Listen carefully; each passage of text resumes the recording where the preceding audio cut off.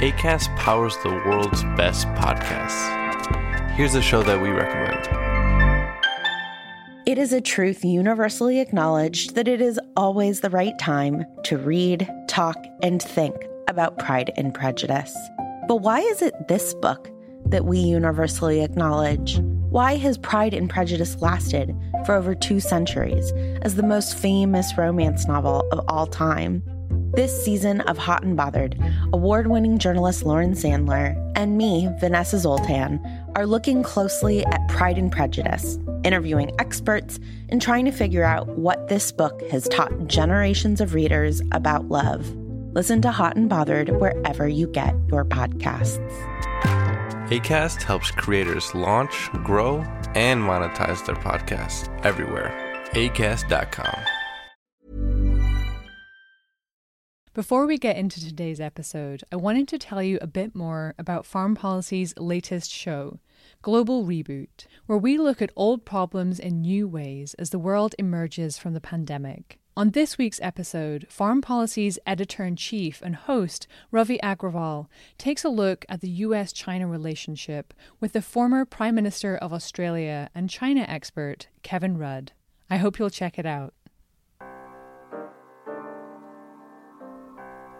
Hello listeners, I'm Amy McKinnon, National Security Reporter at Foreign Policy, and this is Foreign Policy Playlist. Each week we help you make sense of the crazy number of podcasts out there by recommending one podcast from somewhere around the world. This week, I'm featuring the Chicago Council on Global Affairs series, the Deep Dish Podcast, a weekly show dedicated to all things international relations and foreign policy. But they serve it up, much like their pizza, Chicago style. In just a minute, we're going to play their latest episode titled, Is Fear of Great Power Competition in the Arctic Overheated? But first, Brian Hansen, Vice President of the Council for Studies and the host of Deep Dish, will introduce to you, playlist listeners, the episode and how the series came to be. Deep Dish on Global Affairs is designed to be a smart, approachable foreign policy podcast in which we talk to experts about issues shaping our world in terms that are accessible and engaging, whether the topic is new to you or if you follow it closely. Our name is a play on Chicago's famed deep dish pizza, and that's what you can expect in each episode. A deep dive into the layers and complexities that make up the global challenges facing our world. We're living in a truly pivotal moment in history. We're facing tectonic shifts in global power, extraordinarily rapid technological, economic, and social changes, all of which are transforming our world. And many of the ways in which we've understood global affairs and the role of the United States over decades now have been called into question. Deep Dish seeks to help people make sense of these important developments, why they matter, and what can be done to address challenges as well as to seize opportunities. The show is intentionally wide-ranging because so are the issues and trends that are shaping our world. Each week we go in depth on a specific issue. Recently, we've done episodes on U.S. military policy toward China, the fragility of global supply chains, Putin's grip on power in Russia, new cyber threats, and how to prevent the next global pandemic. We offer fresh takes that go beyond what you might have heard in the media, so you, our listeners, understand the context and the drivers that are behind not only today's events, but the future as well. We want you to know what to pay attention to, what is ephemeral and what's truly important.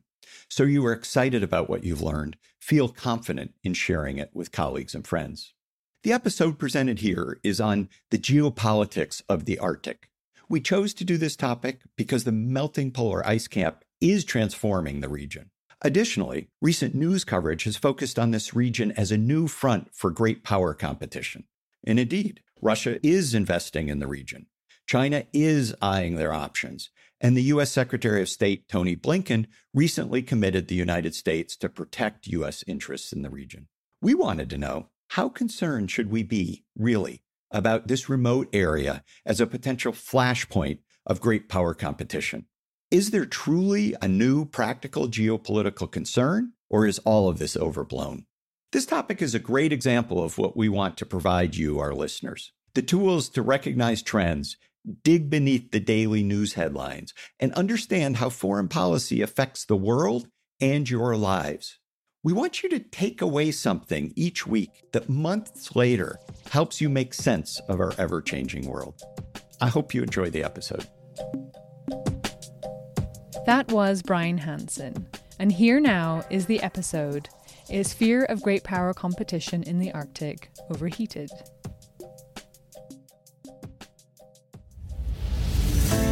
This is Deep Dish on Global Affairs, going beyond the headlines on critical global issues. I'm Brian Hansen with the Chicago Council on Global Affairs. And today, we're tracking the trajectory of great power competition in the Arctic. In a speech to the Arctic Council last week, U.S. Secretary of State Tony Blinken reaffirmed the U.S.'s commitment to protect American interests in the region. The Arctic, a frigid region of roughly 5.5 million square miles bordering 8 countries, is a rising hotbed of competition between the United States, Russia, and even China. As polar ice melt, oil, gas, and mineral reserves, fisheries, and sea routes have become more and more accessible, and the world's powers are taking notice. So, as the region warms, who holds the advantage? How important is the Arctic to geopolitics really? Could we be headed to a new and very, very Cold War? Or are the opportunities for multilateral cooperation there to manage conflicting interests? To answer these questions, I'm talking today with Eugene Roomer. Gene is the Senior Fellow and Director of the Russia and Eurasia Program at the Carnegie Endowment for International Peace. Welcome to Deep Dish, Gene. It's great to have you here. Very good to be with you. Thank you. And we are also joined by Rebecca Pincus. Rebecca is an assistant professor in the Strategic and Operational Research Department in the Center for Naval War Studies at the U.S. Naval War College. Welcome, Rebecca. Great to have you here, too. I'm really looking forward to the discussion. Thanks for having me. So, Rebecca, let me start with you and just ask you to do something which is admittedly kind of hard, which is to paint a picture of the Arctic. This isn't a part of the map that most people focus on very much. So could you remind us just of the geography of this region? Who borders? Which countries border on the region? Does anyone live up there? Kind of, what's a sense of what we need to know? Sure. And that's a really important question to start off with. So when we talk about the Arctic region, we're generally referring to the region north of the Arctic Circle. The Arctic Circle is 66.5 degrees north latitude. And so all of the area lying above that circle is typically what we think of as the Arctic. And that includes the Arctic Ocean, which is the world's smallest ocean. It's about 5 times the size of the Mediterranean, for reference, or roughly a fifth of the size of the Indian Ocean. And there's also the landmass of 8 Arctic states that surround the Arctic Ocean. The largest Arctic state by landmass is Russia. Russian coastline makes up about half of the Arctic coastline. And then if we work our way around the Arctic basin, from Russia, we can go to Alaska. So the United States is an Arctic nation by virtue of Alaska, and then Canada. And then we come to the island of Greenland, which is part of the Kingdom of Denmark. Then Iceland, right in the middle of the North Atlantic. And then we have the Scandinavian Peninsula, so Sweden, Finland, and Denmark, and Norway. So those are the 8 Arctic states. Again, Greenland is part of the Kingdom of Denmark. And there's roughly 4 million people living north of the Arctic Circle. Most of them are in Russia. And the Arctic region is characterized by Arctic conditions. So sea ice, which is the dominant feature of the Arctic Ocean, as well as midnight sun. So in the summertime right now, the days are very long. The area above the Arctic Circle is getting 24 hours or nearly 24 hours of daylight. In the wintertime, it's almost entirely dark. And another important thing, which I'm sure everyone realizes about the Arctic, is that it's warming much, much faster than the rest of the world. It's warming faster than anywhere else.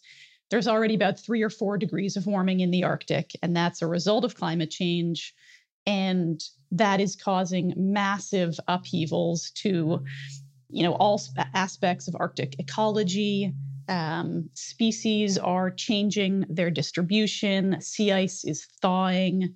We're seeing new species move in. We're seeing permafrost, permanently frozen soil melting out, which is creating problems on land. coastal erosion, changing weather patterns. It's just an enormous amount of environmental change taking place in the region. Thank you. That was amazingly succinct and well done. I've got a vivid image in my own mind. Jean, I want to ask you to kind of build on these layers of understanding of the current situation and talk a little bit about the history of competition in this region. This isn't the first time that the Arctic has been an area of competition. What should we know about the previous rounds of competition, maybe particularly the Cold War and what followed it? Well, and I should say that this was a brilliant description, Rebecca. Thank you for that. Look, indeed, the previous era of competition in the Arctic was during the Cold War. And as everything else in the Cold War, it was marked by a military standoff between the United States and the Soviet Union. And one of the critical features of that standoff was the location of a large number of Soviet submarines around the Kola Peninsula in an area that is mostly above the Arctic Circle. And those submarines were extremely important to the Soviet Union as the weapon of last resort. If you believe in the nuclear theory, so to speak, then, if one country launches a nuclear strike against the other superpower, then presumably that second superpower has the ability, or should have the ability, to deliver a retaliatory strike against the offender. And that constitutes a critical capability with which both countries, the United States and then the Soviet Union, maintained their deterrence and strategic stability throughout most of the Cold War. And because of the location of critical Soviet naval bases above the Arctic Circle, that area attracted, needless to say, a great deal of attention on the part of the United States. And we've read about some incredible exploits by our submariners who went deep inside the Soviet territorial waters, literally and figuratively speaking deep, and explored that area that is so sensitive because of its obvious vulnerability for the Soviet Union, and to the present day for Russia, because the present day, the bulk of Russian second strike capability is still based there. So it continues to have an important military presence. And Rebecca, can you talk a little bit about some of the new factors that are driving this competition in the region? You touched on it in terms of warming and how that is kind of transforming the possibilities in the region. Could you build on that and give us a sense of kind of what's driving this renewed competition in the area? Sure. I think there's a couple factors to think about. So there's a sort of easy assumption that climate change is making it easy to access the rich natural resources of the Arctic region. And there's a lot of hydrocarbons, so oil and gas and coal in the Arctic. There's a lot of minerals. There's strategic minerals like rare earths and uranium. And so, yes, climate change is making it incrementally easier to access those resources. But we've known about them for a very long time. And new technologies are actually a big part of the reason that businesses are more interested in the Arctic, because we have better technology for accessing things like offshore oil and gas in the Arctic than we have for decades. We have better technology for accessing, for example, cold region minerals. We have better technology. We have new technology that increases the demand for things like rare earths. So the boom in green tech is part of the reason that we're suddenly starting to look north to the Arctic, because there's rare earths there. And to a certain extent, there is more hype than there is actual business interest. It is still very difficult to do business in the Arctic region. It's still very cold. The conditions remain very challenging. And so if anybody who wants to go up to the Arctic to dig something out of the earth is going to face higher costs. Now, that's particularly relevant when it comes to a country that's very interested in developing its Arctic resources like Russia. So the Russian government is extremely interested in developing its Arctic resources, which would include hydrocarbons. Obviously, Russia's a hydrocarbon-based economy. And that combines with climate change increasing access to sort of really spur Russian interest. In other parts of the Arctic region, there is less interest in developing resources. So Canada, for example, is taking a very environment-forward approach, and there is a lot less interest in Canada in developing resources. They're much more focused on environmental preservation. So there's great variation around the Arctic basin. When it comes to the United States, for example, we saw Shell go up to Alaska in 2015, make a big play, and eventually leave because the economics of Arctic oil up off of Alaska's northern coast were not feasible for them. So there is a tremendous amount of variation, and it's a combination of increased access and new technology and also geopolitical factors. So I think the picture is a little bit more complicated than people often assume. And it's worth talking about interest in the Arctic on sort of a case-by-case basis because so much of it is about geopolitics that you can't make sort of a blanket statement. I think that's very dangerous because there's a tremendous amount of variation in the region. And some of it is outside actors coming in, right? China obviously gets the most attention. Terrific. So let's unpack some of that. And Jean, let me ask you to talk a little bit about what is Russia doing in the region? Well, to be fair, Russian interest in the Arctic long predates the concern about global warming and this notion that somehow because of global warming, the Arctic is opening up. It is a centuries-long pursuit that is partly connected to Russia's conquest of Siberia beginning in the 16th century. If you really want to dig very deep or far in history. But more recently, the attraction has been primarily in the vast resources of oil and gas. And because of the warming conditions in the Arctic have become more accessible and because new technologies have become available, not necessarily to Russia, by the way, because some of those technologies, I believe, are still held mostly by the United States and China, and Russia has only had limited success in developing them. And that's where, jumping somewhat ahead, Russia has had to turn to foreign partners to reach some of those resources. And this is where U.S. sanctions since 2014, since the invasion of Ukraine by Russia, have put let's just say, a wrinkle in Russian plans. Although they're still proceeding aggressively to develop onshore and also offshore resources. Also, I would say with some financing from some of our key allies, but also significantly from China.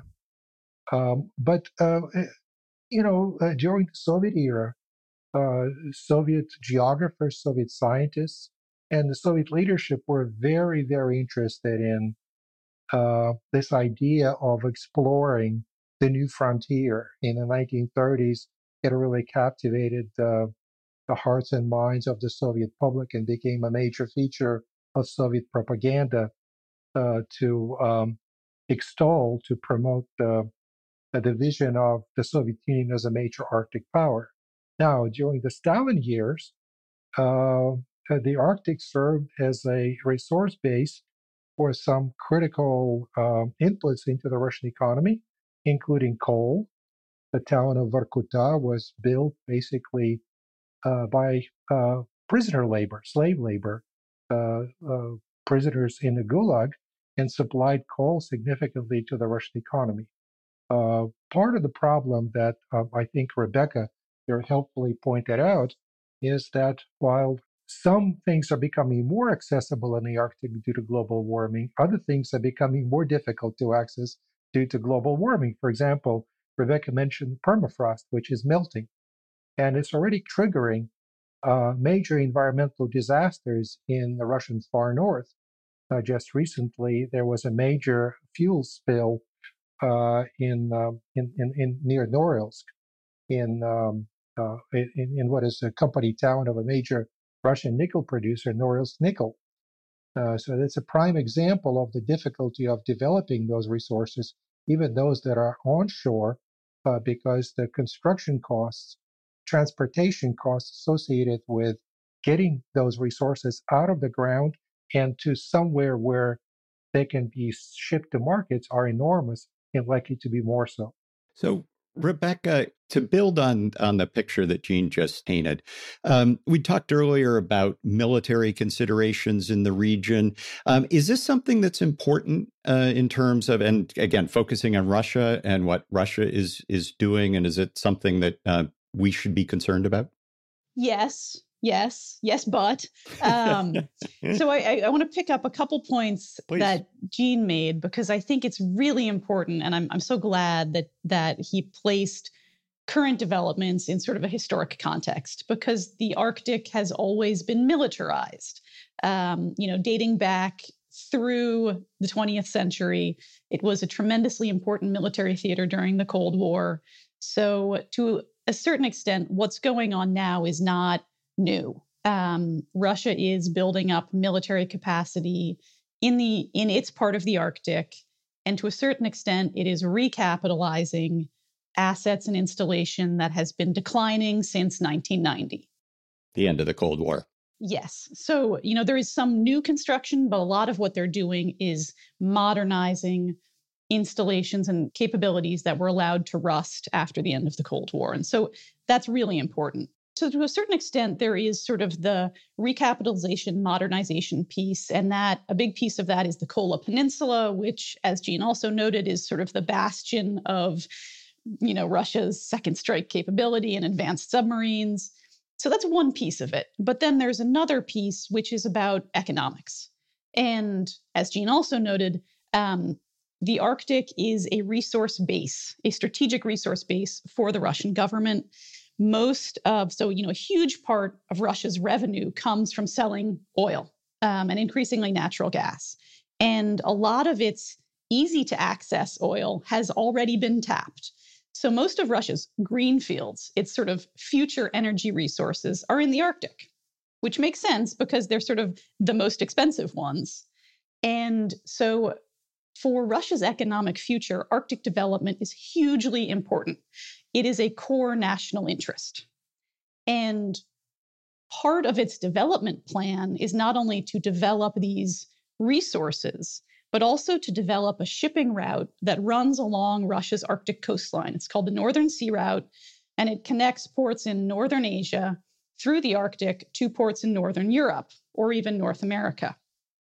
And Russia is very excited about building out the Northern Sea Route as a way of increasing investment in the region, increasing revenue, offsetting some of the high cost of developing its Arctic resources, and creating a modern international shipping route that will be a great way to send the oil and gas from Russia's Arctic, either east to Asia or west to Europe. And so when you think about that, it makes sense that it's this really important economic interest to Russia, but also that they really want to protect it. And so that's another piece of the military buildup, is securing control over this really vital economic area, being able to know what's going on, stop anything bad from coming in, and protect it. And so I think when we talk about the Russian military buildup, there's two parts. There's the strategic part of it, and then there's the economic part of it. And both of them are easy to understand, right? I think they're rational reactions to Russia's position, but they have the effect of making its neighbors very uncomfortable. And they also are they put Russia on this sort of tricky trajectory, because on the one hand, they want to open up economically and bring in international ship traffic, but that's alarming, right? That creates security vulnerabilities. And so there's a little bit of a push-pull going on right now, which is really fascinating to watch. And a push-pull within Russia in terms of ships up along their coast creating vulnerabilities for them potentially. Yes, absolutely.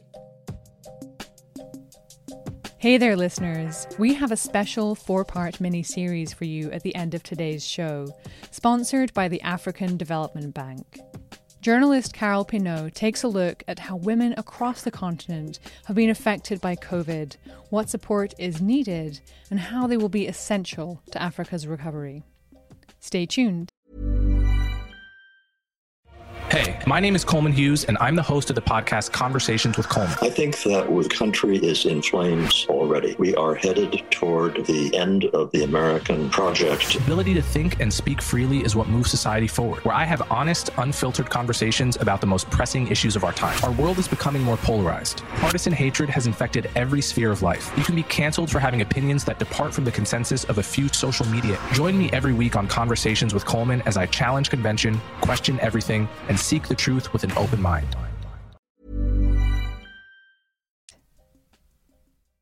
So let me layer on this the United States. And one maybe perspective on this would be there's an internal Russian logic that you all have laid out very, very clearly.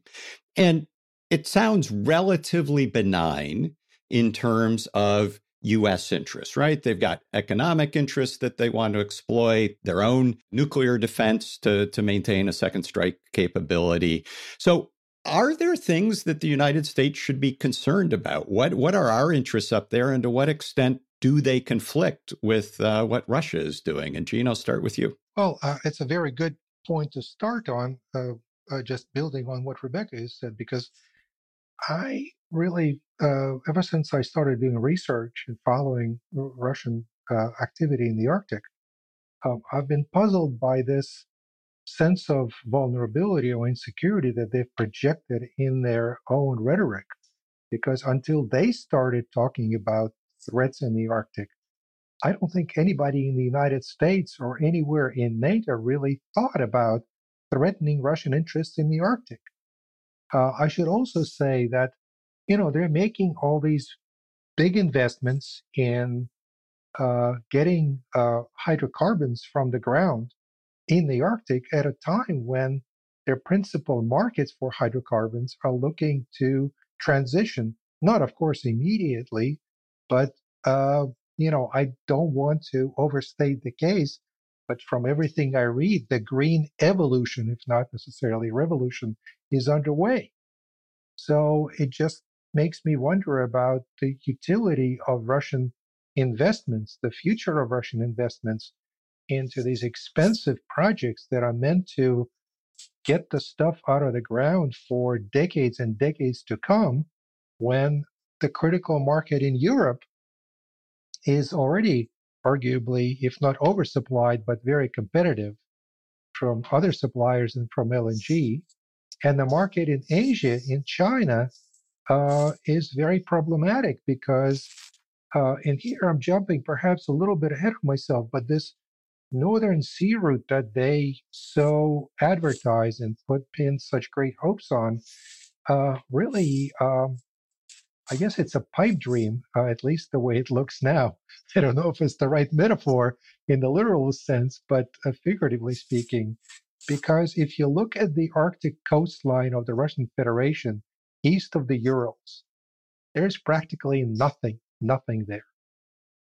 And to develop that sea route, which is still, as far as I know, is not navigable year-round, into a viable navigational option, basically going around Northeast Asia and into the Pacific, where we're talking about a coastline of thousands and thousands, following the coastline, for thousands and thousands of miles, where there is nothing.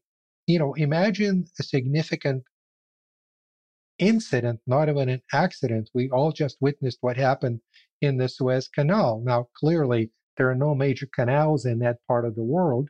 It could be something weather-related, some kind of mechanical breakdown. These things apparently happen with large ships. Where will the rescue team come from? Certainly Russia does not have yet, and as far as I can tell, is not likely to have the infrastructure to provide the necessary support for navigation around basically this giant corner of Northeast Asia. So that route is problematic, which makes one wonder about the accessibility of Asia following the Northern Sea route. So it just makes me wonder where all that oil and gas is going to go. And again, what is that military program intended to defend those assets from? As far as I know, the Defense Department has no plans to invade the Russian Arctic. One thing we didn't really mention is the fact that Russia has filed a legal claim with the United Nations to an even bigger portion of the Arctic seabed. So clearly they have great ambitions for growth in the Arctic region, which again, to my mind, is something that is probably driven by their aspirations to be recognized as a great power than any practical sense of economic or strategic development. So, Rebecca, would you agree with that analysis? Yes, I think that was just, very sharp. And, mentioning the seabed claims, I think is a great point, because Denmark, Canada, and Russia all have these claims to the Arctic seabed, and they all converge on the North Pole, which tells you something about sort of the symbolic value of these claims, because every country wants to have the North Pole. And, Jean is exactly right. There is no business to be had in the central Arctic Ocean seafloor. It's impossibly remote. The industry of seabed mining is in its infancy.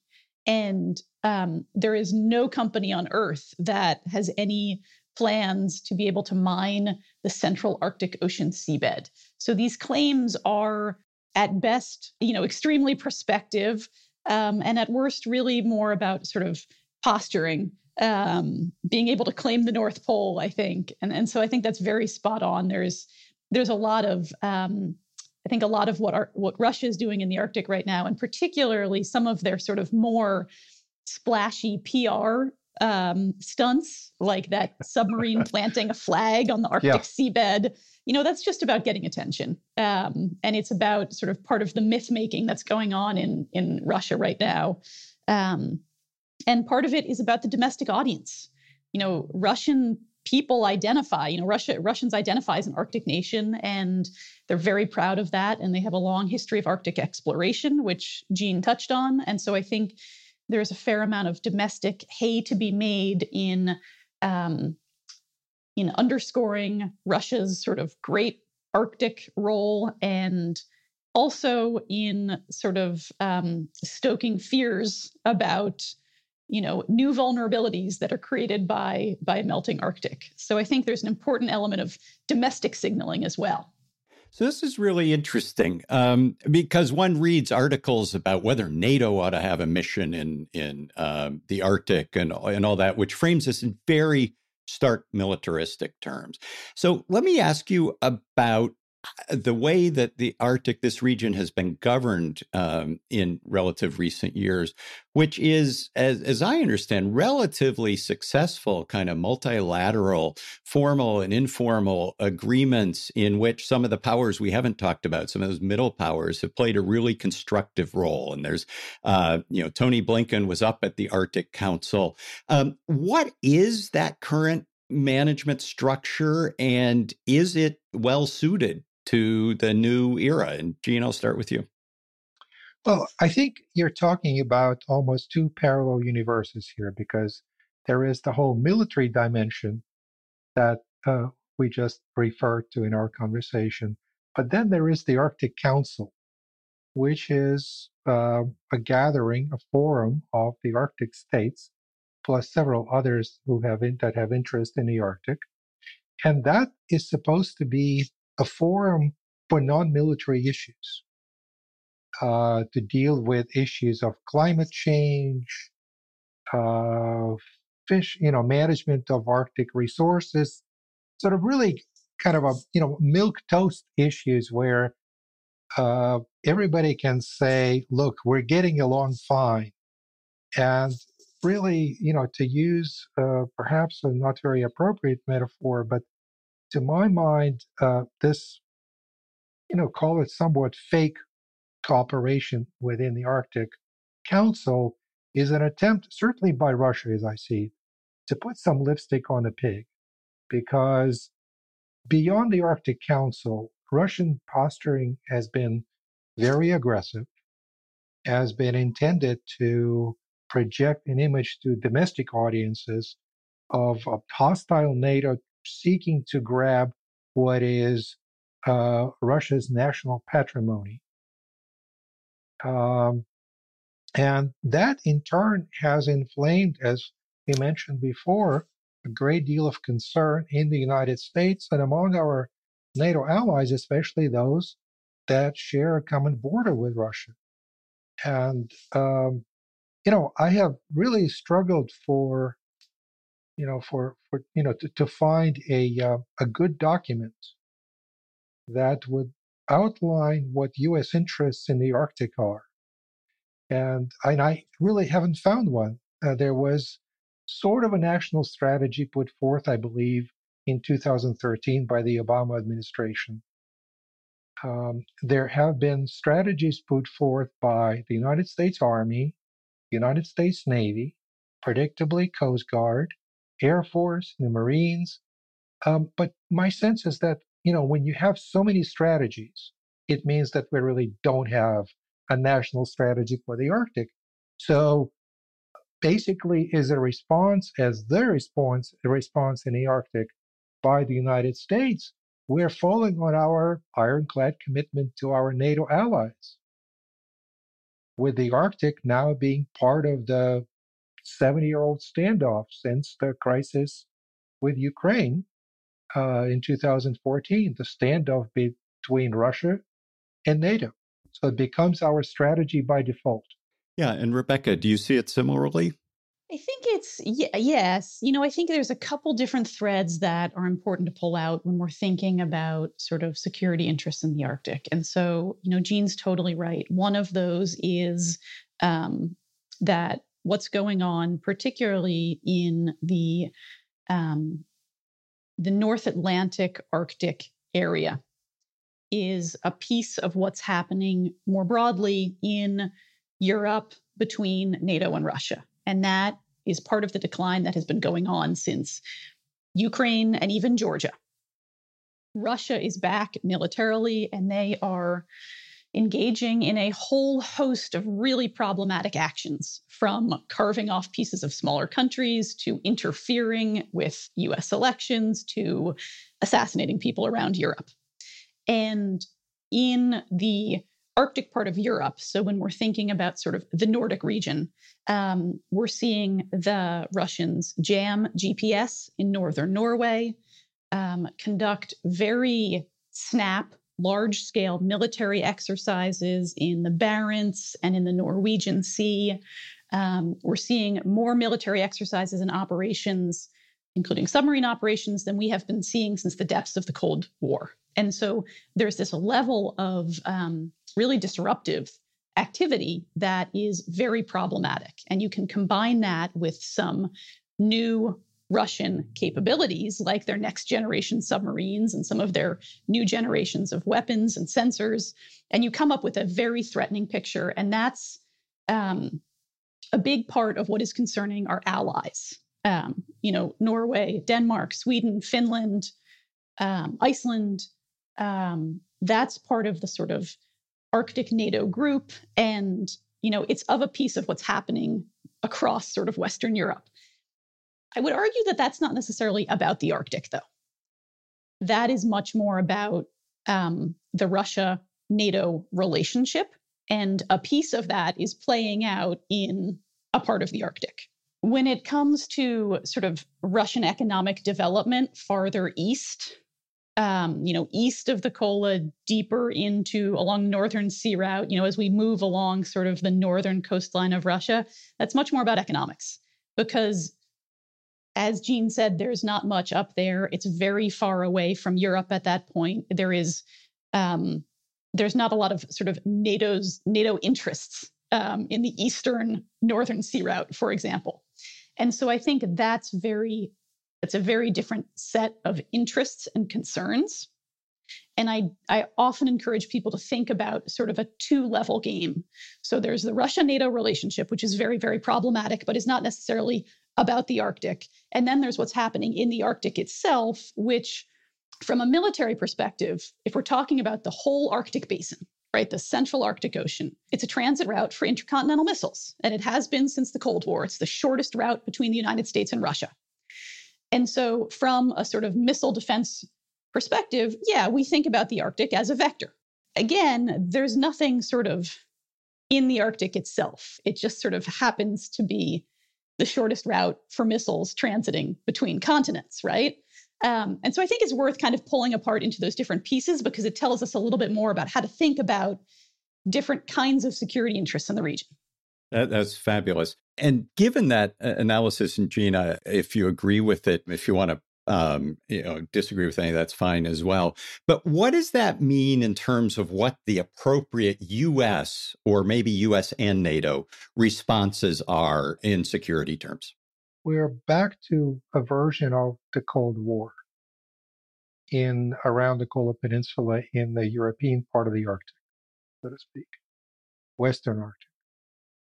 But I think we should look at this picture more strategically, more holistically, and recognize that actually Russian capabilities are not all that great.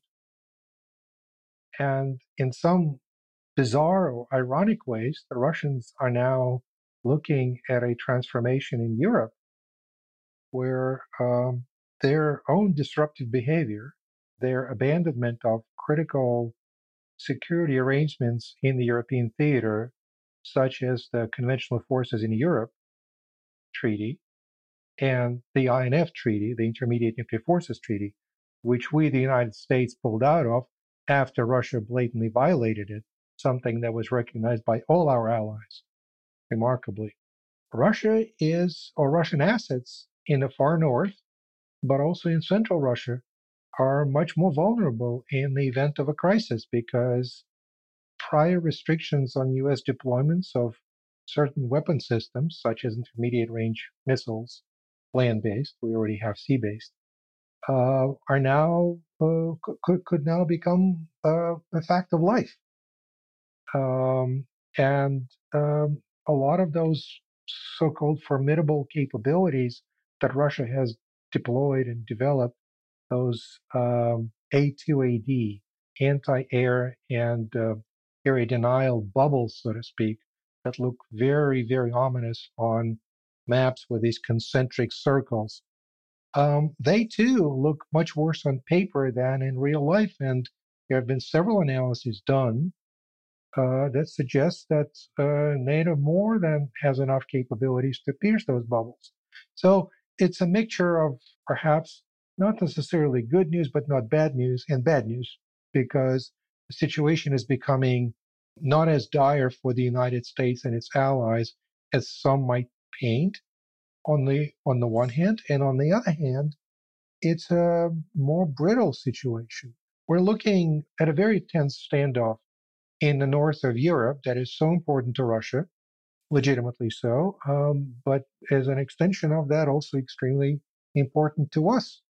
And we already have prior episodes when, for example, I think in 1994 and 1995, Rebecca, correct me please if I'm wrong, at one point, Russian strategic forces went on alert in response to what Russian radars mistakenly thought took for an attack, but in reality was a weather balloon launched, I believe, from Norway. Correct me if I'm wrong, please, Rebecca.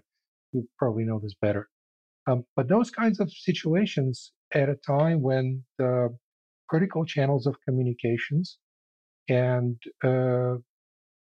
steps to improve stability between our countries and with our allies have been weakened, that's not a happy state of affairs.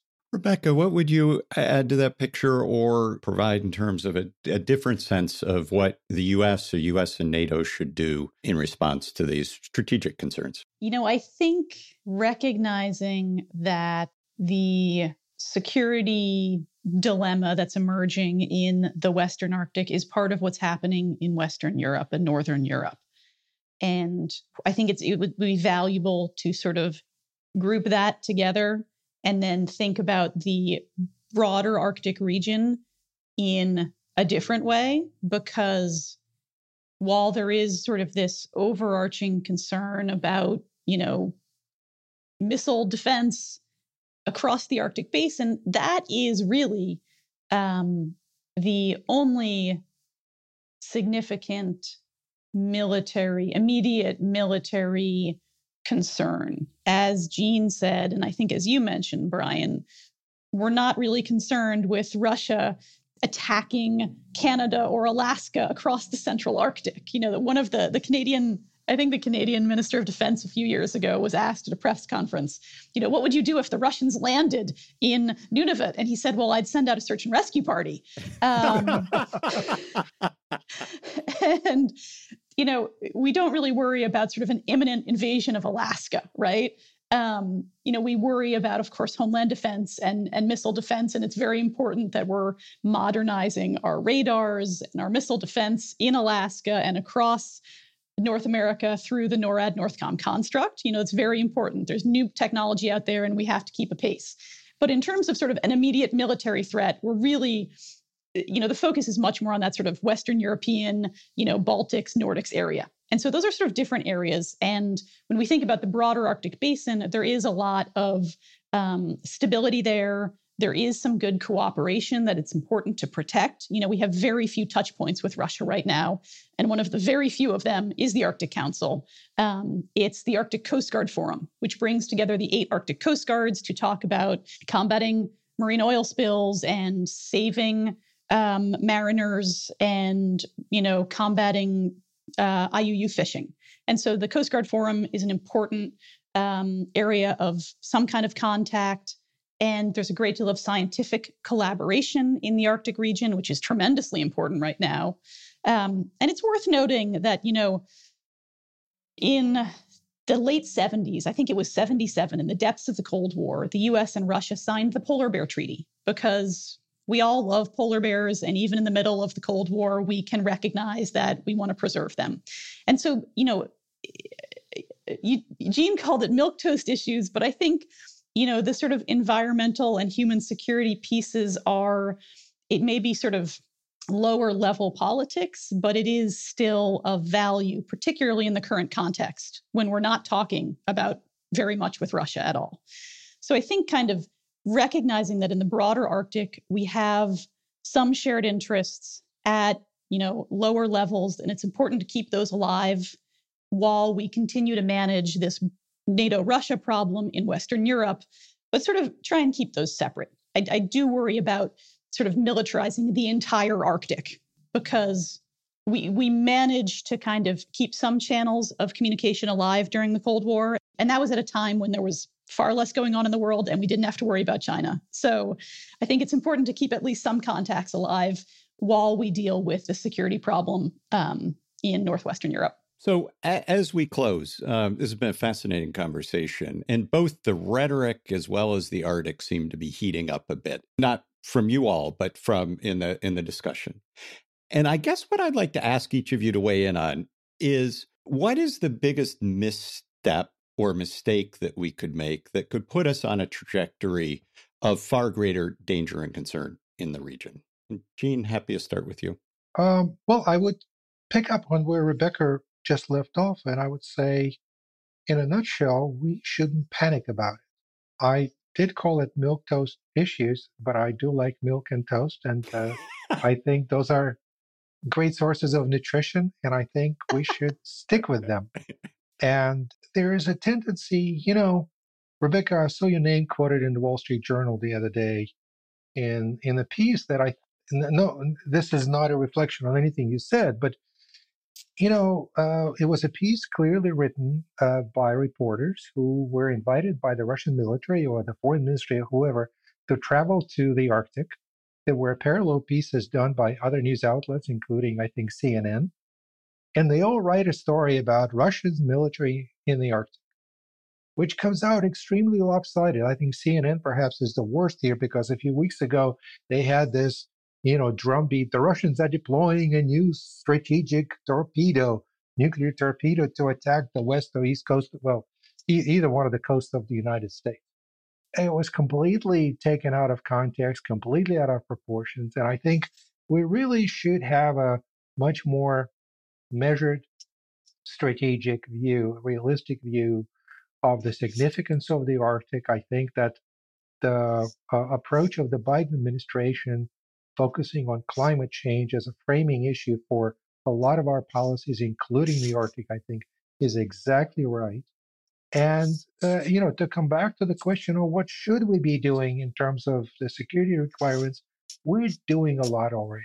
So I don't think we need to, run to the Defense Department and demand that they build tons more of icebreakers and new systems to counter purported Russian threat in the Arctic. Let's just take a breath and cool it a bit.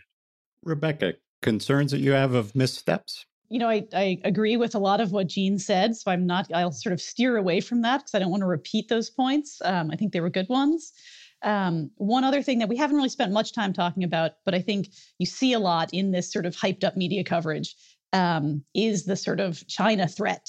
China is somehow going to try to seize control of the Arctic, which is, absurd. It's nowhere near the Arctic. It has no sovereign territory there. And China and Russia have some economic alignment, right? Russia sells oil, China buys oil. Russia wants to develop a shipping lane. China does a lot of shipping, but they have relatively divergent sort of strategic interests. And I think that there is a risk of, I think we have to be careful to not drive those two any closer. And US rhetoric often sort of lumps Russia and China together. And I think the more we talk about them as sort of a pair, the more we risk sort of creating that. And so I think it's important to keep them very separate when we think about threats and challenges in the Arctic region. They're two very different actors who certainly both pose challenges to the United States. But in the Arctic, those are very different kinds of challenges. And so I do worry about the risk we run in terms of lumping them together rhetorically and creating the very problem that, we're sort of warning ourselves about, if that makes sense. And I want to thank you, Rebecca Pincus of the U.S. Naval War College, as well as Jean Rummer of the Carnegie Endowment for International Peace. I think this conversation has been incredibly clarifying of the situation in the Arctic, what is to be taken seriously, and what can create a danger in being overblown. Thanks so much for being here on Deep Dish. Thanks, really enjoyed it. Thank you so much. And that was the episode, Is Fear of Great Power Competition in the Arctic Overheated? From the Chicago Council on Global Affairs. My thanks to Brian Hansen and the Chicago Council on Global Affairs for sharing their podcast with us. And now, as promised, we have the first of our 4-part mini-series sponsored by the African Development Bank on how women are going to be essential to recovery in the wake of COVID-19. Take a listen. In Africa, COVID-19 was both a health and economic crisis. For the health crisis, Africa actually fared better than expected. But the economic impact has been more difficult, and it has not been equally shared. Women are more likely than men to have been negatively affected by the pandemic. Hello, I'm Carol Pino, and I'm joined today by Atsuka Toda, the Acting Vice President for Agriculture, Human, and Social Development at the African Development Bank, to discuss African women's essential role in the post-COVID recovery. This is the first of a 4-part sponsored mini-series from the African Development Bank, looking at how women have been affected by COVID, what support is needed, and how women will be essential to recovery. Women lost jobs, like those in the service sectors, suffered from vulnerability due to loss in income and opportunities. And for those that continue to work from home, COVID exposed issues of unfair distribution of labor, unpaid responsibility, and increased work burden. When these crises happen, the populations that are more at risk actually get hit harder. So it's really about how exponentially women get the brunt of the crisis. Women in Africa make up 50% of the workforce and play a major role in agriculture. They're starting businesses at a faster rate than men, and they are more likely to reinvest their earnings into their communities. So how essential are gender-focused policies to economic recovery? It is critical that gender equality, women entrepreneurship, women's empowerment is at the center of the solution when it comes to economic resilience on the continent. This is the path to putting Africa back on the economic growth trajectory. Policies incorporating women entrepreneurs in Africa in the future. But it won't happen on its own. Policy changes that break down barriers to entry and increase women's political participation are key. Women have to be part of the decision-making process. They need to be part of the access to services, to trainings. They need to be accelerating employability, and they need to be having jobs to get income. Empowering women through access to finance is absolutely key, and access to markets. The potential is great and necessary for the economic recovery of the continent as a whole. The analogy that our president always uses is that a plane cannot fly with one wing. It needs two wings to fly, and that includes women. True indeed. Thanks for listening to this special 4-part miniseries on women and Africa's COVID recovery. To see a video of my conversation with Atsuka Todo and others, head to foreignpolicy.com. And for more on the African Development Bank, check out afdb.org.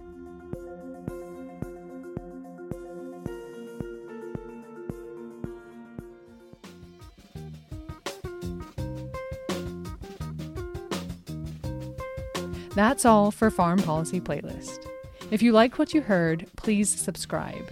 And if you want to suggest a great podcast, please email us at podcasts@foreignpolicy.com. This show is hosted by me, Amy McKinnon, and is produced by Rob Sachs, Rosie Julin, and Simone Perez. Our executive producer of podcasts is Dan Efron.